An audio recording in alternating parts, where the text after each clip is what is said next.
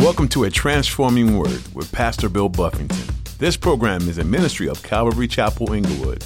Today on A Transforming Word. There are people that God would say, turn away from. Don't hang out with them. Don't be with them. From such people, he says, turn away. Get away from them. Get away from who? He listed all these things, 19 characteristics. The last one, those that have a form of godliness, but they deny his power. He said, then from such, turn away. Doesn't mean that we don't be a witness to them. Doesn't mean that we don't reach out in love. Doesn't mean that we don't speak the gospel to people. But God says, you turn away. Some things you got to get away from. Anybody here ever tried walking with God and been infected or drawn back? Maybe by your old crowd, your old friends. Drawn back into some old habits, some old ways. There are certain people in your life and past that subtle or maybe quite openly pull you away from God. The more time you spend with them, the more distant you become from God. Today, Pastor Bill will challenge you to carefully think about who you spend time with. Yes, you are called to be a light in the dark world, but when you pursue sinful people, you will not grow in relationship with God. As Pastor Bill teaches about the unholy people of the last days, avoid such people. Love God more than simple, destructive relationships.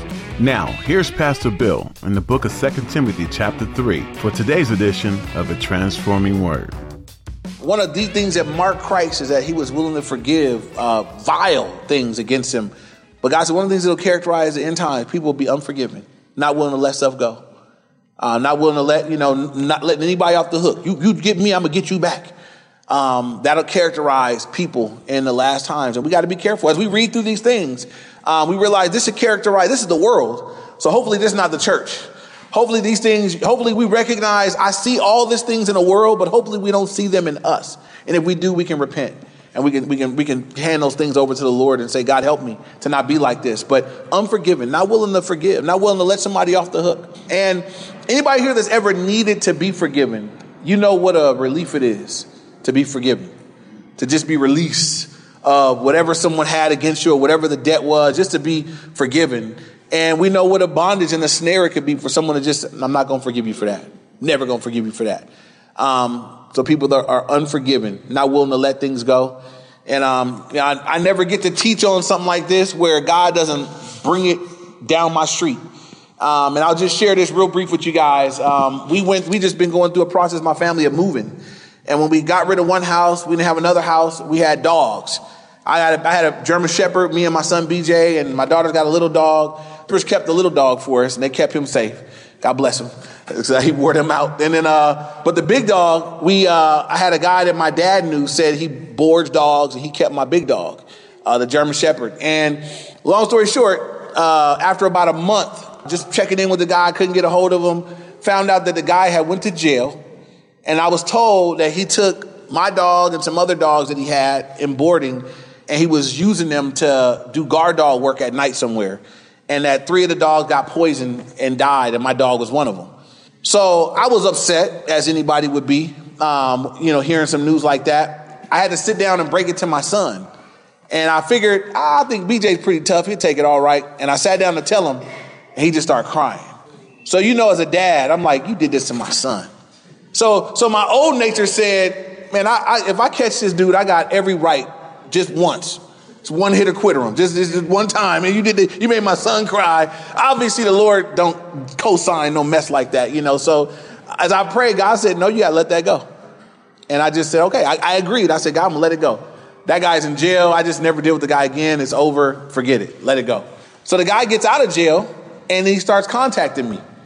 And so last week he got out of jail. He said, hey, your dog made it. He didn't die. As a matter of fact, he's over at this house. And he texted me the address. So I go over to the address, and it was like a setup. I go to the address. Now I see some guys out front, those little gangbanger guys, and they got their colors on. But I figure I'll be all right. There's just 2 guys. So I step out and I go to the door, and the guy's like, hey, what's up? What's doing at my door? I said, this guy told me to come over here, and my dog, ain't no dogs here. Such and such, they a little set. And I'm like, well, such and such told me to come, ain't no dogs here.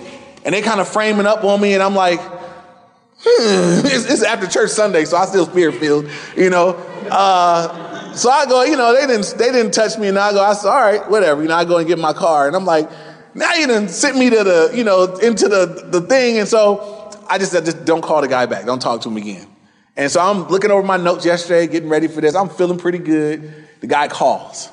I said, just don't take his call. Leave a message. I was trying not to listen to the message, but I listened to the message. And I said, but I'm not going to respond to the message. Then he called my dad.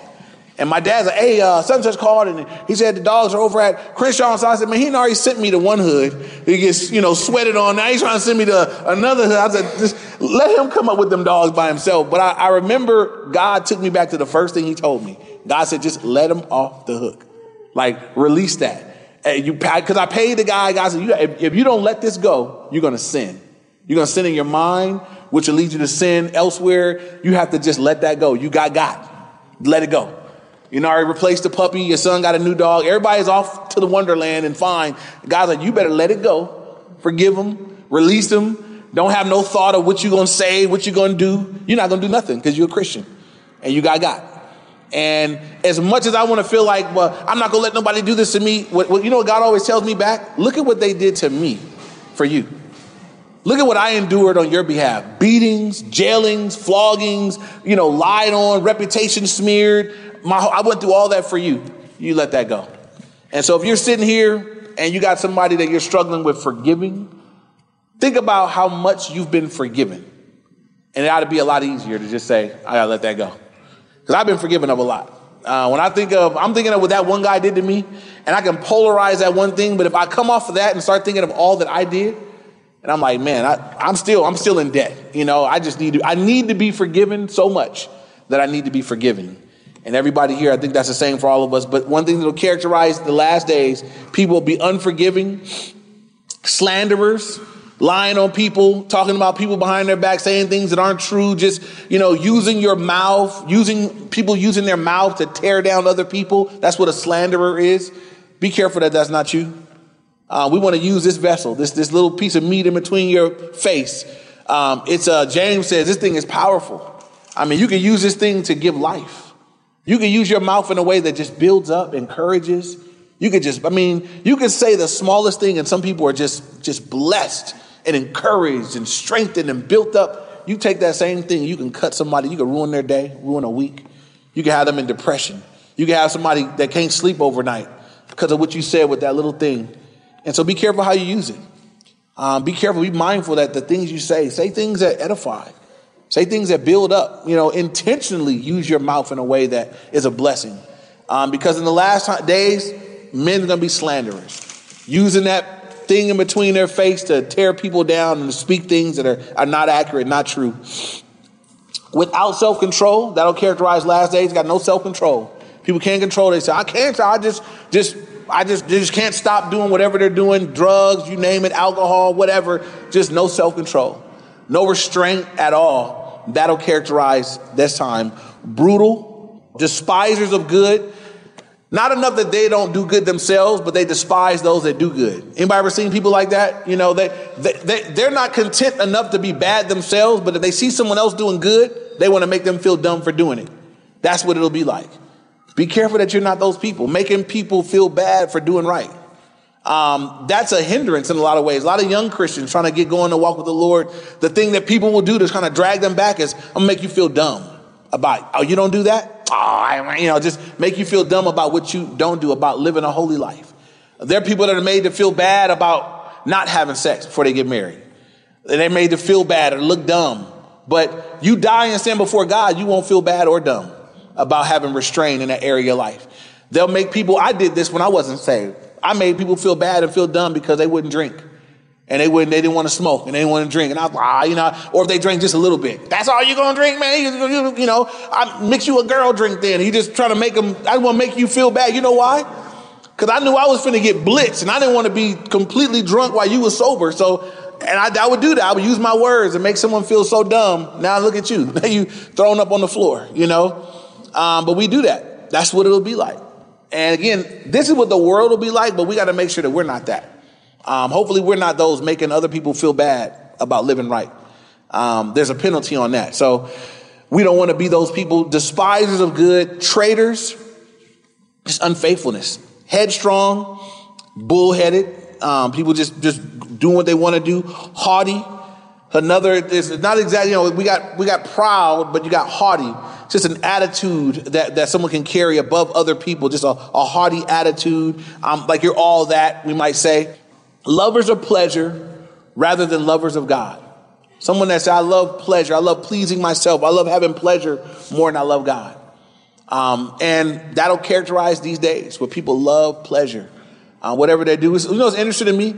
There'll be people that miss heaven to enjoy some illicit pleasures here and now, where God says in the Psalms that in his presence is fullness of joy, and at his right hand are pleasures forevermore. The one that created pleasure says, what I have waiting for those that are going to be with me, pleasures forevermore. You know, even now, there's pleasures that God will, that God permits. There are things that God allows, that God blesses us to enjoy pleasure.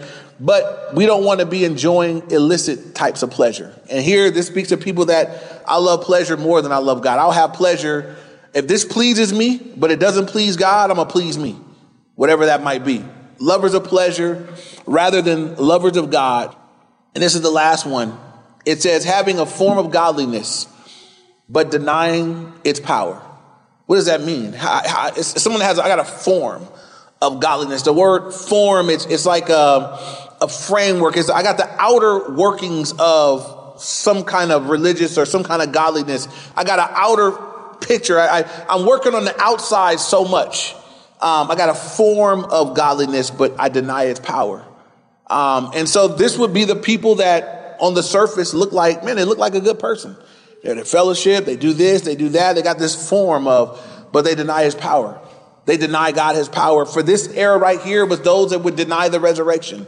You know, we attend this, we believe certain things, but we don't accept that God raised from the dead. Today would be people that are saying, hey, you know what? I accept God. You know, I believe these certain things about God. I don't believe God would send people to hell. You gonna deny him his power? He said he did. I don't believe God really, rose from the grave. You believe that? Yes. I don't really believe that. Denying his power.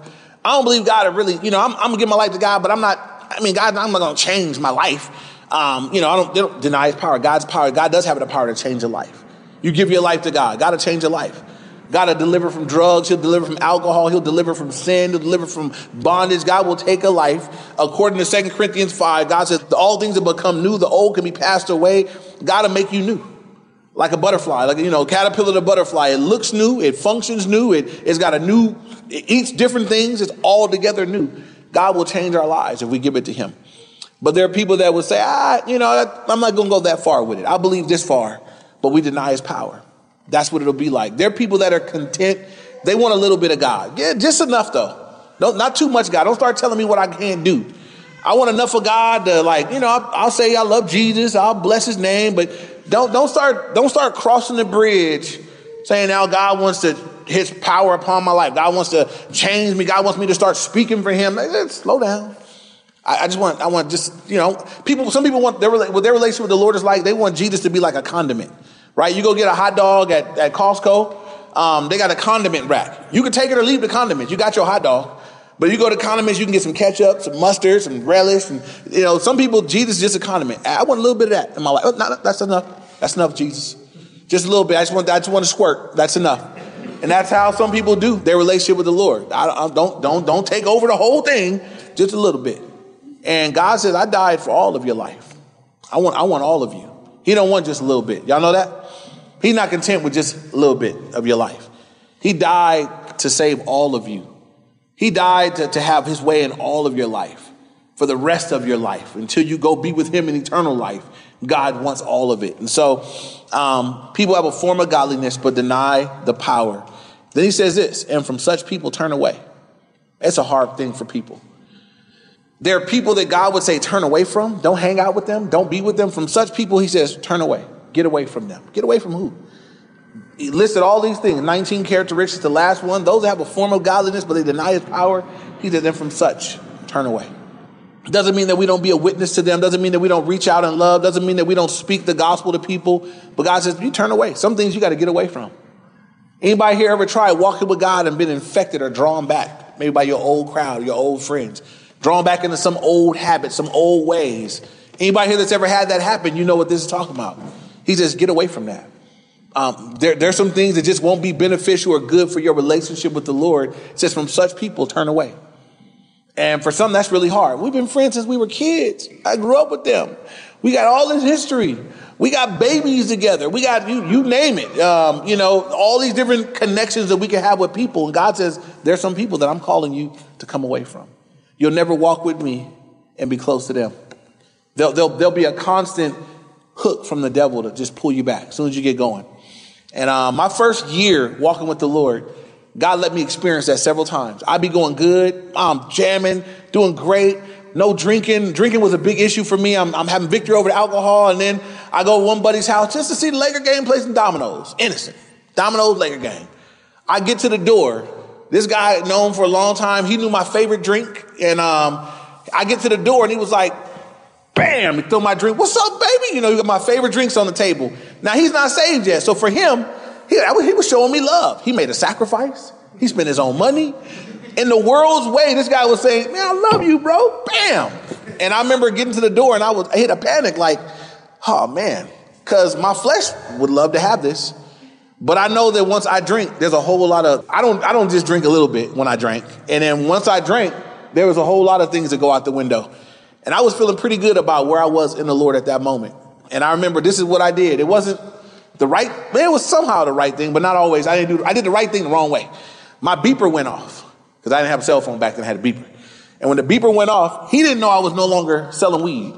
But I acted like I had a customer I had to go take care. I got to hit I'd be right back. And I remember getting in my car and I'm like, God, help me. God said, you can't go back. You can never hang out with him. And you're not going to hang out with him and grow in your relationship with me. You have to make a decision. And I remember just saying like, man, I love him, but I got to love God more. Right now, I love being free of alcohol right now. I love the clarity in my mind. I love feeling right with God. Like I love that more than I love that. And so it cost me that friendship. That friendship, I never got it back.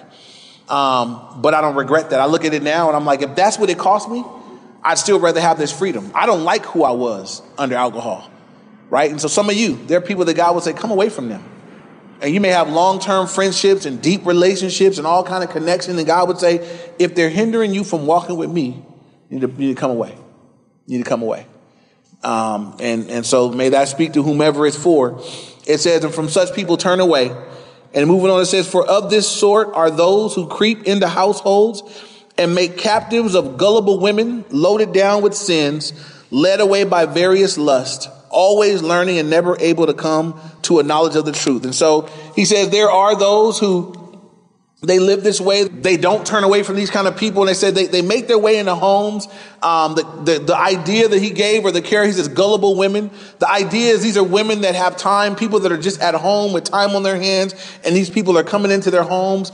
In Paul and Timothy's day, these are people coming with bad doctrine, coming in, denying God of his power in some way, saying we got that form of godliness, we want to deny his power. Every cult that comes to your door is got this perfect for them.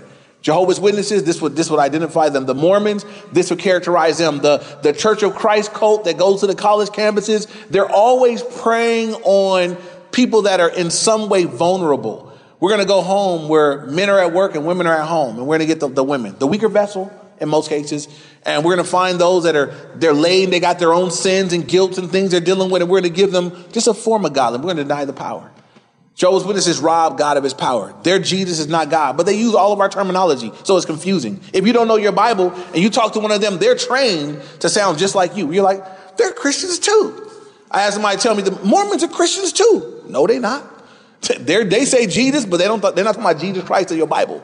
Their Jesus is the spirit brother of Lucifer. There's a whole lot of things with that. There's a whole different belief system, but they've all stolen the words of Christianity and packed them with new meaning. So if we don't know better, we'll be like, hey, well, come on in. We'll just talk it up, gullible. So we want to be careful of giving our time to people like that. Know that they're out there. I look at every instance where there's a cult or that sort of practice. They prey on gullible people. The Church of Christ cult. They go to college campuses where kids are away from home many times for the first time. And they look very Christian until you get involved. And they tell you that you got to be baptized by us to really be saved. And before you know it, you get involved and you realize that no one else is really saved but us. And you should maybe separate from mom and dad and we'll tell you who to marry. And they just start taking over your whole life. And you're like, whoa, this feels like a cult. That is a cult. Y'all know I'm not supposed to take over your whole life. I give biblical counsel. but I don't own you. I'm not the Lord of your life. Jesus, my preaching is that we would put Jesus in the position of lordship. I don't want to be your Lord. I would be a horrible Lord. I don't know everything. I can't do everything. I'm not available 24/7. I'm not qualified to be the Lord of anybody's life. I need Jesus to be my Lord too. So be weary of any group where someone's willing to be like the Lord. You got to ask them everything. They got to tell you every single, what? Why don't I just pray on my own? Can I read my Bible by myself? Well, you could, but you probably misunderstand it all. I'll tell you what it means. I'm telling you, read your Bible by yourself a lot. Read it and pray and read it. And let's talk about it. But read it and pray and read. I believe God will speak to you as you do so. Back to this, it said they go into households and make captives of gullible women, loaded down with sins, led away by various lusts. The thing that it says that they were always learning, but never able to come to a knowledge of the truth. That one hit me. I said, what does that mean? To be always learning? Be always learning, but you can't come to a place where you know the truth. The word knowledge there, it means an experiential knowledge. These are people that are always taking in data, but they're never able to know the truth and experience. Never able to come to a knowledge of the truth. Never able to come to a place where the truth that I know is the truth that I'm living out, that it's impacting me in a living way. Just taking in knowledge. Ever learning, but I don't really know the truth in an experiential way. That's an important part of our relationship with the Lord, you guys, that we want to know the truth, but then we're to experience the truth that we know. That means the only way to experience the truth that we know is that we got to walk in it. As God speaks to you through his word, he convicts you to change. He leads you to do something. It's as you begin to do what God's word says that you begin to have an experiential knowledge of the word of God. That's where your faith grows. That's where you go from a place of, well, the Bible says, to a place of saying, man, when you walk this out, it works. And I challenge anybody here, take any area of your life where you're struggling right now. If you're struggling you take an area, you're struggling in, say, your marriage, study the word on marriage and just do what it says. And you'll experience the truth of God in that area of your life. If you struggle in some other area, you struggle with your anger, then take God's word in concerning that and obey it. And you'll experience the truth of God in that area of your life. Take any area where you find, I'm struggling in this area. And if there's an area where you're struggling, you say, I don't know the word in that area. Then please don't leave. Get one of us pastors and let us give you some verses. Let us give you scripture on that area that you can take that in. You go home and read those verses and take in God's word. But you take God's word in on any area and live it out. I'm going to just do what the word says to do in this area. You'll have some victory. You'll know the word in a way that it goes beyond just, I know this, to where I know it. I know it for a fact. I know it works.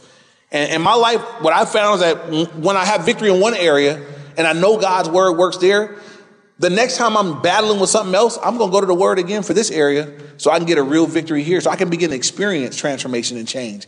That I don't just know a bunch of stuff. It would be useless to know how to get saved, but not be saved. But there are people that they know the gospel.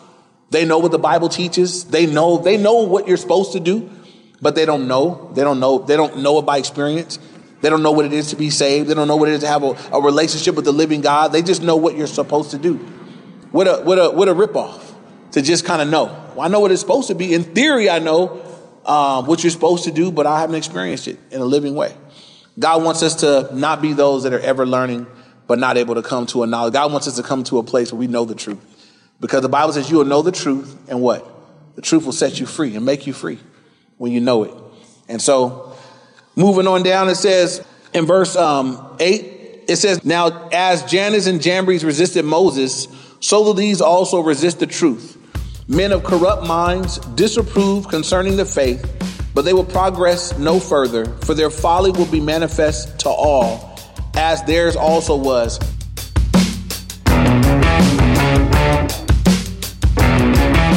You've been listening to A Transforming Word with Pastor Bill Buffington. Today's message from 2 Timothy is available to be listened to again on our website. Just visit calvaryinglewood.org and click on media, or you can download our mobile app to listen to more teachings. You'll find a link on our website. You can also search for Calvary Chapel Inglewood in your app store. We'd love for you to join us for church this weekend too. Calvary Chapel Inglewood meets at 9 and 11 a.m. on Sundays to worship God. Learn from His Word and be together as the family of God. You'll find directions and the latest information at our website, calvaryinglewood.org. We also get together each Wednesday at 7 p.m.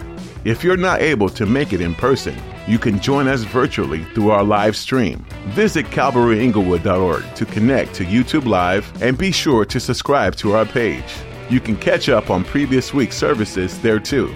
All of that is available again at CalvaryInglewood.org. Before we go today, we'd like to take a moment and invite you to be a part of what we're doing here at A Transforming Word. Would you preferably consider becoming a financial partner of this ministry? Each gift, no matter the size, is used to keep the program growing and reaching people with the gospel message. If you feel like God is leading you to support us this way, you can give securely at CalvaryInglewood.org or through our mobile app. Thanks for praying about this, and thanks for tuning in to A Transforming Word.